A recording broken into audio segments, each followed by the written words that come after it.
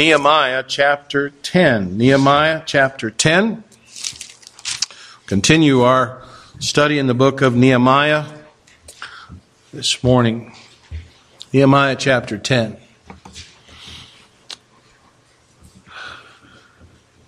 I heard about a man who had a parrot. Anybody own a parrot?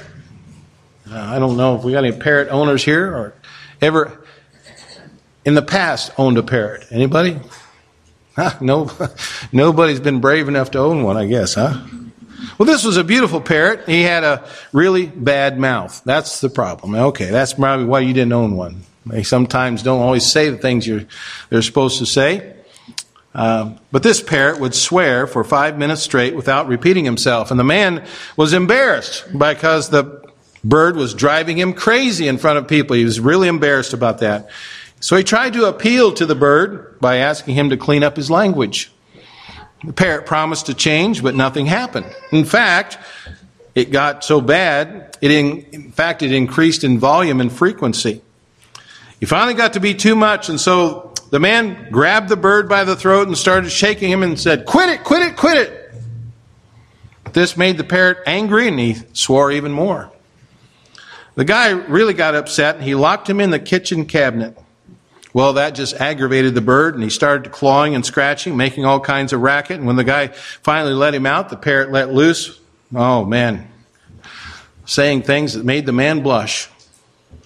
At that point, the fellow was so upset that he threw him into the freezer. For the first few seconds, the bird squawked and he screamed and he thrashed around, and then there was silence. And so the man just waited, and when he started to wonder if the bird was hurt, after a few minutes of not hearing anything, he was so worried that he opened the freezer, and the bird calmly climbed down to the man's outstretched arm and said, "I'm really sorry about all the trouble I've been giving you. I make a solemn promise and vow to clean up my language from now on." The man was completely amazed. He couldn't believe the transformation that had come over this parrot as a result of being in the freezer for just a few minutes. And the parrot then turned to the man and said, "I just have one question. What did the chicken do?"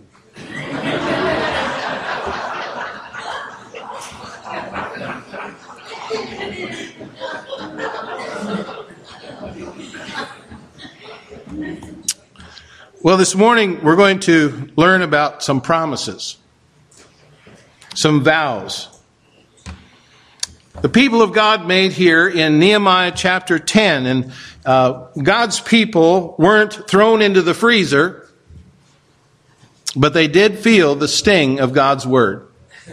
We saw that in chapter 8 and chapter 9, and after hearing what God wanted from them and owning up to their persistent rebellion, verse 38 of chapter 9 says that the people made a sure covenant or a binding agreement. They made a sure covenant to follow the Lord wholeheartedly. And they put it in writing and they sealed it. And putting a seal on the document is a serious matter because it meant taking a solemn oath before the Lord. And those who agreed to do this covenant are listed here in chapter 10 and verses 1 through 27. I thought about having Dan read that this morning, but thought he might never read for me again. I'm not even going to attempt to read verses 1 through 27 this morning. But we have these people listed here. Those who signed this covenant. Now, the law governing oaths and vows is found over in Numbers chapter 30 and verse 2, where it says, "If a man vow a vow unto the Lord, or swear an oath to bind his soul with a bond, he shall not break his word. He shall do according to all that proceedeth out of his mouth." Ecclesiastes 5:4 says, "When thou vowest a vow unto God, defer not to pay it, for he hath no pleasure in fools. Pay that which thou hast vowed." Some of us are thinking, we're in a political election cycle now, and you'd wish some of these guys who are making promises would fulfill their promises like this. But since an oath involved the name and possible judgment of God here, it was not to be taken lightly. The Lord Jesus warned against empty oaths in Matthew chapter 5 and verse 33 through 37. But the Bible contains many examples of people making vows and covenants with God only to break them later on. Exodus 24, the Israelites promised all the words which the Lord had said we will do. But you know what? In less than 6 weeks, the same people constructed a golden calf and they began to bow in worship before it. They made a vow and then they broke it. In Mark 14 and verse 29, we find Peter promises Jesus, although all shall be offended, yet will not I. Hours later, Peter responds to a servant's girl's question by swearing, and verse 71 says in Mark 14, but he began to curse and to swear, saying, I know not this man of whom ye speak. He made a promise and he broke his promise. And that leads me to a question. Are vows useful for us today? And I think they are for at least two good reasons. First, they help us focus. Sometimes we're told, when we get a little out of sorts and someone says, now focus. Focus here. But that's what a promise does, a vow does. It helps us to focus. When we make a vow, you're saying that you're going to do something very specific, and we can say, Lord, I need to witness more. Or we can say, I'm going to invite my neighbor to church, and I'm going to give him a book so that to him, so it can open up a conversation with him. And so we make a vow. It helps us to focus on what we need to be doing. Secondly, vows allow us to express our love. That's why couples make vows during their marriage ceremony. It's the language of love. Love is more than just a feeling. It's a commitment or a promise to be married until death do us part. God is a covenant-keeping God, even when we don't keep our end of the deal. Now, you may have made promises to God in the past and you haven't kept them. You may have broken some of your vows. Now, if you have, you're not alone. Jeremiah 31:32 says that God's people broke the covenant on a regular basis. In verse 33, it says that he will one day make a new covenant in which he says, I will put my law in their inward parts and write it in their hearts, and will be their God, and they shall be my people. Jesus inaugurated his new covenant, and listen to what he said in Mark 14, verse 24. This is my blood of the New Testament, which is shed for many. Now, in the Old Testament, we're expected to live up to our end completely. Everything comes from us. In the New Covenant, nothing comes from us. Everything comes from the Lord Jesus Christ. And because of his grace, we can surrender, we can submit, we can obey out of love, not fear.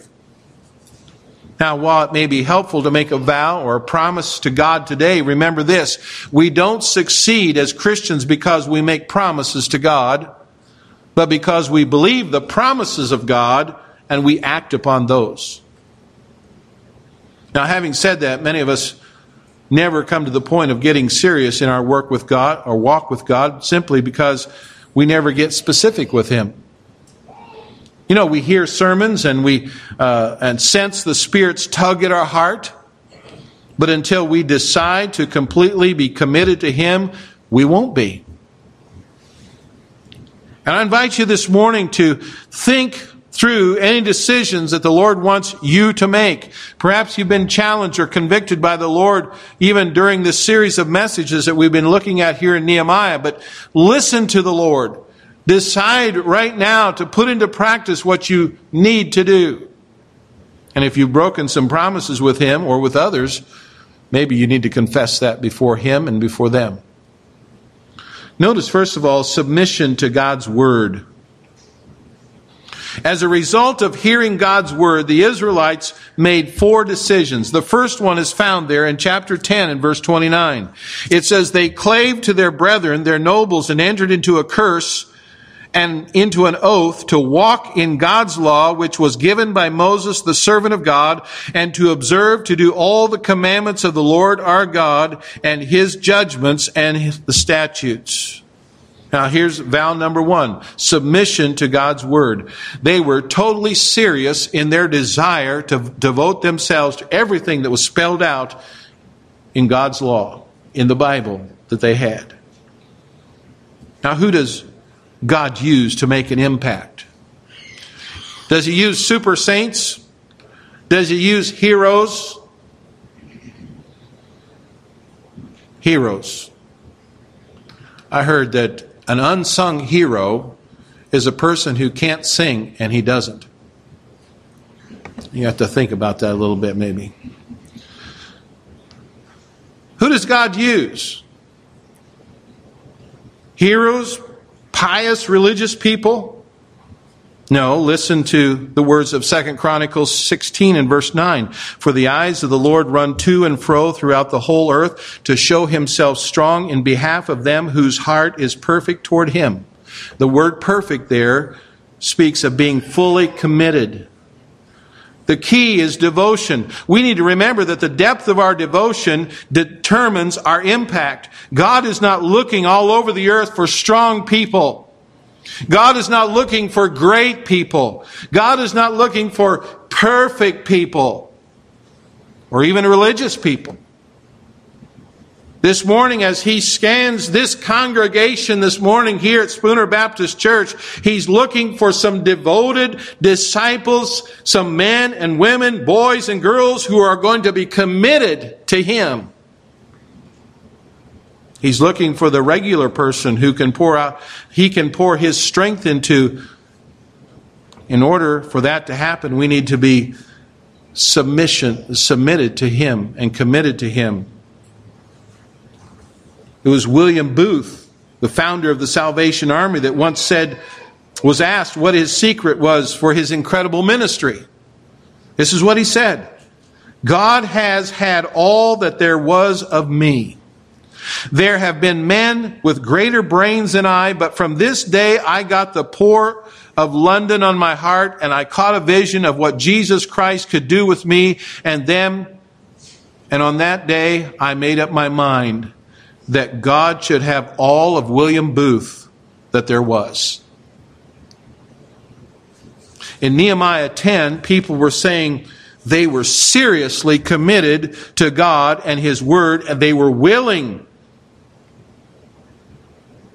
to commit to God so that God would fall upon them and they would carefully obey what he said. I wonder, do we have that same submission and dangerous devotion today?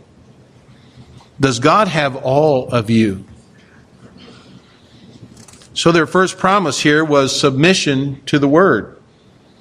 A second promise, after submitting themselves to God and his Word, the believers make a second vow to separate from the world. We find that in verses 28 through 30. Notice it there. In verse 28, the rest of the people, the priests and the Levites, the porters and the singers, the Nethinims, and all that they had separated themselves from the people of the lands under the law of God, their wives, their sons, and their daughters, everyone having knowledge and having understanding. When you think about it, separation is simply total devotion to God. No matter what the cost. When a man and a woman get married, you notice I did say man and woman get married, okay? I want to be clear about that here at Spooner Baptist Church. That's the kind of marriage we believe in. That's the kind of marriage we're going to promote. When a man and a woman get married, they separate themselves from all other possible, I was going to say inmates, all other mates, and they give themselves completely to each other. We separate from others to the one who will be our life's mate. And the Israelites separated from the peoples around them and to God and to His Word. They went from the others to God. This was not about ethnic pride or a sense that the Israelite gene pool was superior than of all the other peoples. Rather, it had to do with how they worshiped God and how they honored Him. Wrong relationships can nullify a believer's distinctive witness. God wanted His followers to be a missionary people, and so it was vital that their message not be corrupted. In declaring this prohibition, the Lord was concerned about both the purity of their faith and the holiness of their lives. They've been entrusted with the most wonderful message in the world, and nothing was going to be allowed to corrupt it. I think there are two reasons why marriages with pagan people are disastrous. It says here in verse 30 that they would not give their daughters unto a people of the land, nor take their daughters for our sons. Number one is there were clear biblical warnings. When two people in the ancient world made a marriage agreement, they normally confirmed their commitment in the presence of their gods and gave each other idols as a prominent place in their new home. We see over in Joshua chapter 13 or 23 and verse 13, it says that the heathen spouses would become snares and traps unto you, and scourges in your sides and thorns in your eyes. And so there had been clear biblical warnings that this was not to take place. There was also an abundant historical evidence. Overwhelming evidence of history is that unequally yoked marriages led to a decline in Israel's spiritual and moral life. Nehemiah 13 and verse 26 will ask the question, did not Solomon, king of Israel, sin by these things? Yet among many nations was there no king like him, who was beloved of his God, and God made him king over all of Israel. Nevertheless, even him did outlandish women cause to sin. You know, we're more influenced by other people than most of us care to admit. And mixed marriages are a danger. They were a danger then, and they're a danger now. Especially our young people this morning who will someday contemplate marriage. God's concern is that when a believer marries a non-believer, the stage is set for conflict, for compromise, and at times outright conformity. 2 Corinthians 6:14 clearly says, be ye not unequally yoked together with unbelievers, for what fellowship hath righteousness with unrighteousness, and what communion hath light with darkness? Let me be very clear about this. You may know someone who's married to an unsaved spouse, and perhaps they're trying to live out the teaching of 1 Peter chapter 3, verses 1 through 6. Well, verse 1 and 2 put it this way, if any obey not the word, they also may without the word be won by the conversation of the wives, while they behold your chaste conversation coupled with fear. You know, we need to teach our children and our grandchildren, and we need to pray for our children and our grandchildren that someday, as they'll be looking for a life's mate, while it may seem like a harmless thing to date a non-Christian, especially when they're teenagers, watch out. God cares about your spiritual life. He cares about your ability to be a clear witness to Him. And on the authority of God's Word, this is not my idea. This is not my opinion. This is the authority of God's Word, young people. Don't deliberately disobey God in this area. The question is not, will this relationship work? But will this relationship enjoy God's best blessing and fulfill His will? Now, I know it's not easy for some to hear, but if a person is truly submitted to God and His Word, they will honor Him in all of their relationships as well. You know, if our children are to put Him first, They should not enter a marriage relationship with someone who does not also put the Lord first. Submission to God's word. Separation from the world. And then thirdly, Sabbath for God's people. Now, after pledging themselves to submit to the Word of God, to live separated lives, the believers renewed their covenant with a third vow. The Sabbath is for God's people. We see this in verse 31. And if the people of the land bring ware of or any victuals on the Sabbath day to sell, that we would not buy it of them on the Sabbath or on the holy day, that we would leave the seventh year in the exaction of every debt. In Nehemiah's time, it was necessary for God's law about the Sabbath to be clearly understood. Now, we don't observe the Sabbath in the sense that they did today. We observe Sunday. Sunday, the first day of the week. Now, I believe there are some principles, though, that we can take from this Sabbath vow. Number one, it was a day set aside to honor God. It was distinctive from the other days. It was given to God so they might offer worship to Him without being distracted by the demands of everyday life. Some people think, well, Sunday, that's just another day I can goof off. I can take it easy. I can do what I want instead of going to work. Well, here it was a day to honor God. It was a day of rest. That was another principle that we see here. Relaxation is a vital ingredient of effective living. God set the pattern for this in Exodus 20, verse 11. He said He rested on the seventh day, and the Israelites worked with no breaks in their weekly schedule when they were slaves in Egypt. You know, Pharaoh didn't say, well, take Sunday off or take the Sabbath off. No, he made them work 7 days a week. But God did not ever want this to be repeated. You know, there was one man that challenged another to an all-day wood chopping contest. I knew this story would be of interest to some of you. You like to do wood chopping, right? Some of you love it. You live for it. Some of you get paid to do it. But here's a wood chopping contest. The challenger worked very hard, stopping only for a brief lunch break. And the other man ate at a leisurely lunch and took several breaks throughout the day. At the end of the day, the challenger was surprised and annoyed to find that the other man had chopped a lot more wood than he did. He says, I don't get it.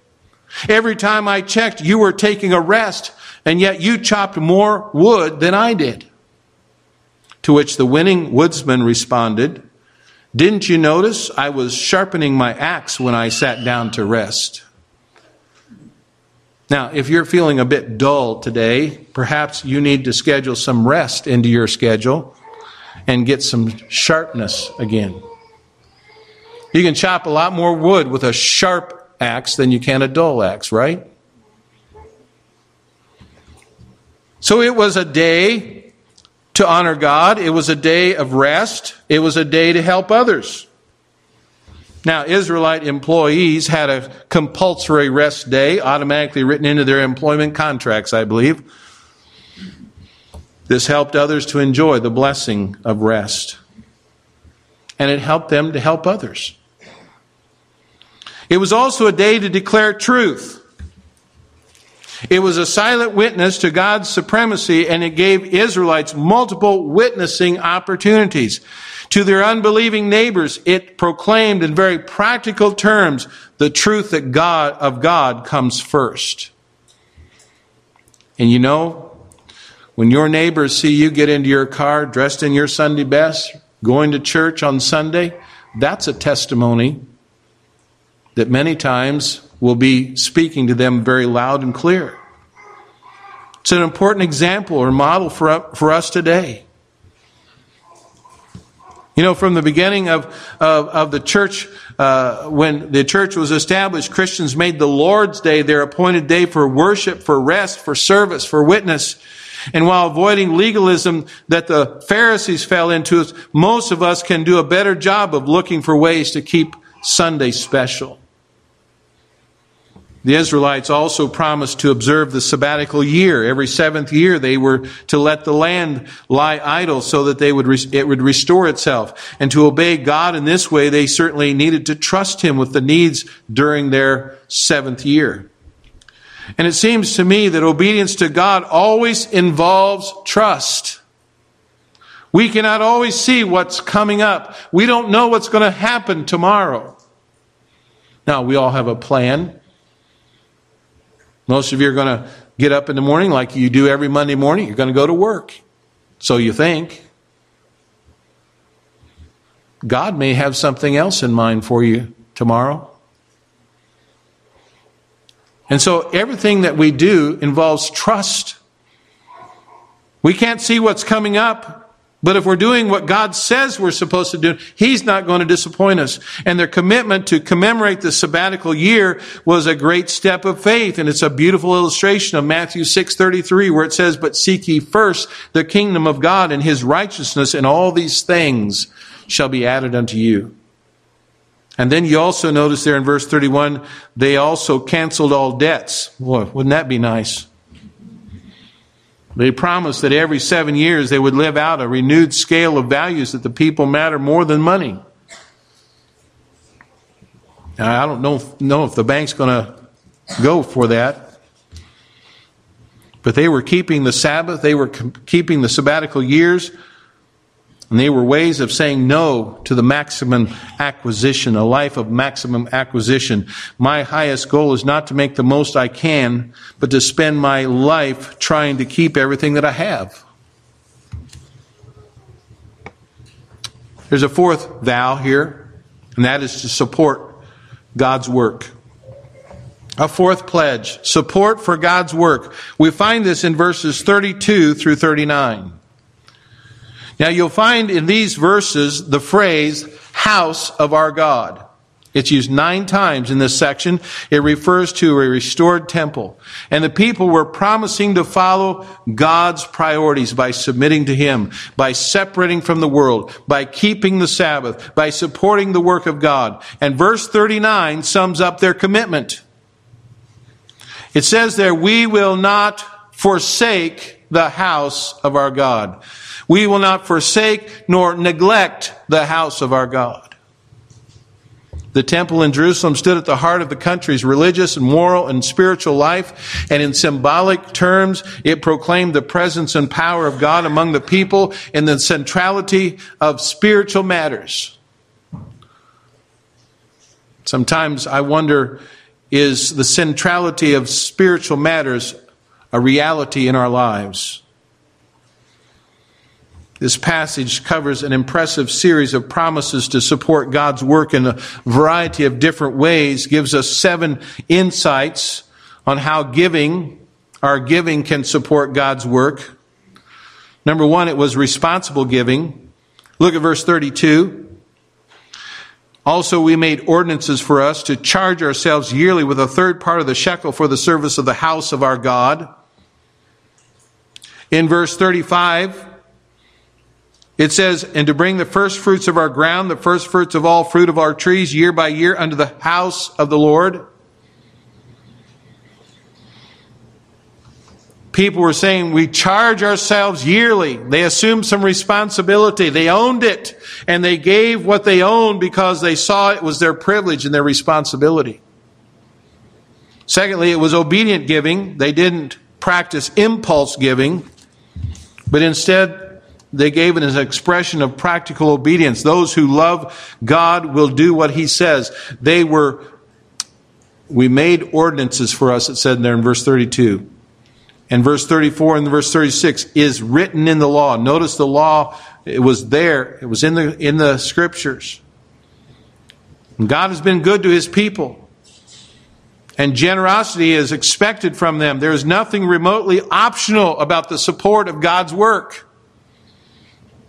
Here we find that everyone was required to give in one form or another. It's yet another way to demonstrate that God came first in their lives.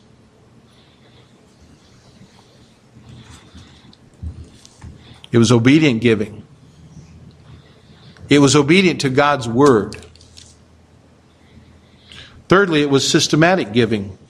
Nothing haphazard about their giving. Verse 32 says that they were to bring a third of the silver shekel each year.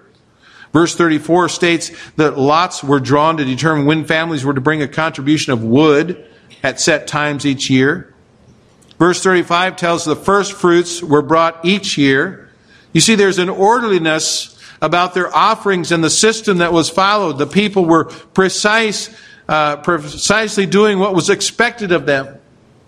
Now, the New Testament teaches a systematic giving as well. In 1 Corinthians 16, in verse 2, it says, "Upon the first day of the week, let every one of you lay by him in store, as God hath prospered him, and there be no gatherings when I come." Fourthly, it was proportionate giving. The reference to the wood offering suggests that there were some poor people in Israel. They had an opportunity to give gifts to the Lord that demand time rather than money. You know, it takes a lot of time to chop the wood. The temple needed a regular supply of firewood. Why? Sacrifices. The sacrificial fires had to keep burning.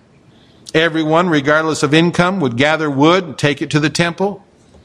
In addition, Israel's sacrificial system recognized that not everyone would make the same kind of offering. If someone could not afford the cost of a young bull, a male goat, or a lamb, they were able to offer 2 doves or 2 young pigeons. If they couldn't afford that, Leviticus 5 tells us that it allowed them to bring some fine flour as an offering. It's not the amount that is given which is important, but it's the spirit in which we make our offering. We should give in proportion of how we've been blessed. Again, the New Testament echoes this principle in 1 Corinthians 16, and as we even read in 2 Corinthians chapter 9. Number 5, it was sacrificial giving. They were to bring to God's house the first fruits of their crops and of every fruit tree. Verse 35. To offer the first of their crops was to declare that God was the giver of all things, that everything belongs to Him, and that He is worthy of the best we can offer Him. And here's a helpful principle to remember. While not everyone can give the same amount, everyone can make the same sacrifice. It's not equal giving, but equal sacrifice. Someone has said, if you give what you do not need, it isn't giving. And someone else put it this way, I don't believe one can settle on how much we ought to give. I'm afraid the only safe rule is to give more than we can spare. Sacrificial giving. Number 6, it was comprehensive giving. They were not only to bring their crops and their money, they were also to bring their firstborn sons and their animals to the Lord. Look at verse 36. In verse 36, it tells us there, also the firstborn of our sons and of our cattle, as it is written in the law, and the firstlings of our herd and the flocks to bring to the house of our God, unto the priests that minister into the house of our Lord. God's not just interested in our money. He wants our hearts. In fact, He wants everything. Because everything we have belongs to Him. It was comprehensive giving. And then it was prescribed giving. They were not only to bring their first, but also a tithe. A tithe of their crops to the Lord, according to verse 37. Giving a tenth of their produce or their income to the Lord has a long and dignified history among believers. It's an appropriate guide for Christian giving. Someone has said the tithe is a great place to start. And I'm convinced that the tithe is a minimum we should be giving to further the Lord's work. You know, tithing can be a great blessing. And I recommend it, but you know what? There are some dangers in tithing. It's easy to give with the wrong motives. We can give out of a sense of duty or fear or even greed. If I tithe, God must prosper me. That's not the right attitude.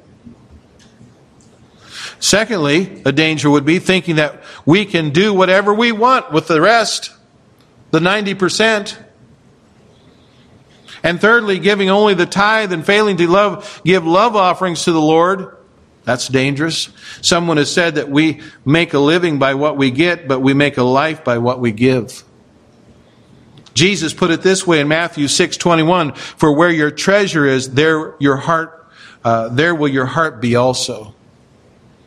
And we need to be like the believers here in Nehemiah chapter 10, verse 39. We will not forsake the house of our God.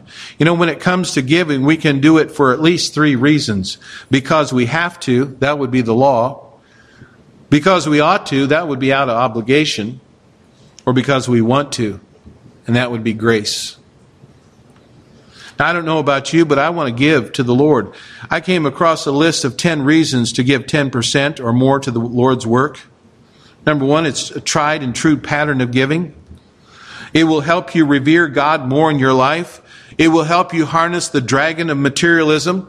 It will serve as a practical reminder that God owns everything. It will allow you to experience God's provisions in incredible ways. It will encourage you to trust in God. It will ensure you a treasure in heaven. It will strengthen the ministry of our local church. It will support church staff and missionaries. It will help accomplish needed building projects. Well, those are good reasons to give to God's work. Now, we said here that the giving here was responsible, it was obedient, systematic, it was proportionate, it was sacrificial, it was comprehensive, and it was prescribed. Nobody here at Spooner Baptist Church is making you give. You see, they had a requirement back then. But if you're obedient to God's Word will give you the reason to give. If you want to be obedient to God's Word, it's not an organization that's going to make you do it. It's God that's going to do it. Let me ask you a question this morning. Are you on the wrong runway? Some years ago, a Singapore Airlines jumbo jet that crashed on takeoff, killing at least 81 people. Investigators determined that the jet was on the wrong runway when he tried to leave for Los Angeles. The pilot realized at the last moment that he was on a strip closed for repairs, and he plowed into some heavy construction equipment.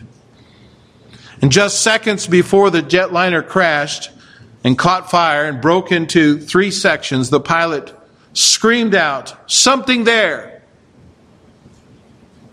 Apparently, the pilot knew what runway he was supposed to be on and was not misdirected by the control tower.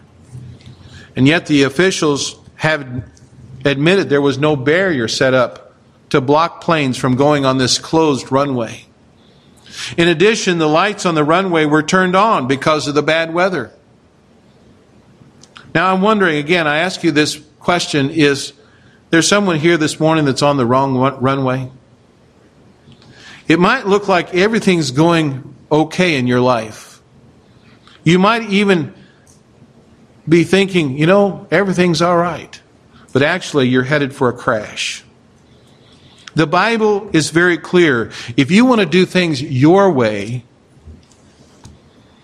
if you want to have things the way you want them, you're going to head for a collision. God wants you and me to make some investments that will last by, number 1, submitting to God. That answers the question, who's the pilot of your life? Separating from the world, that covers who we spend time with.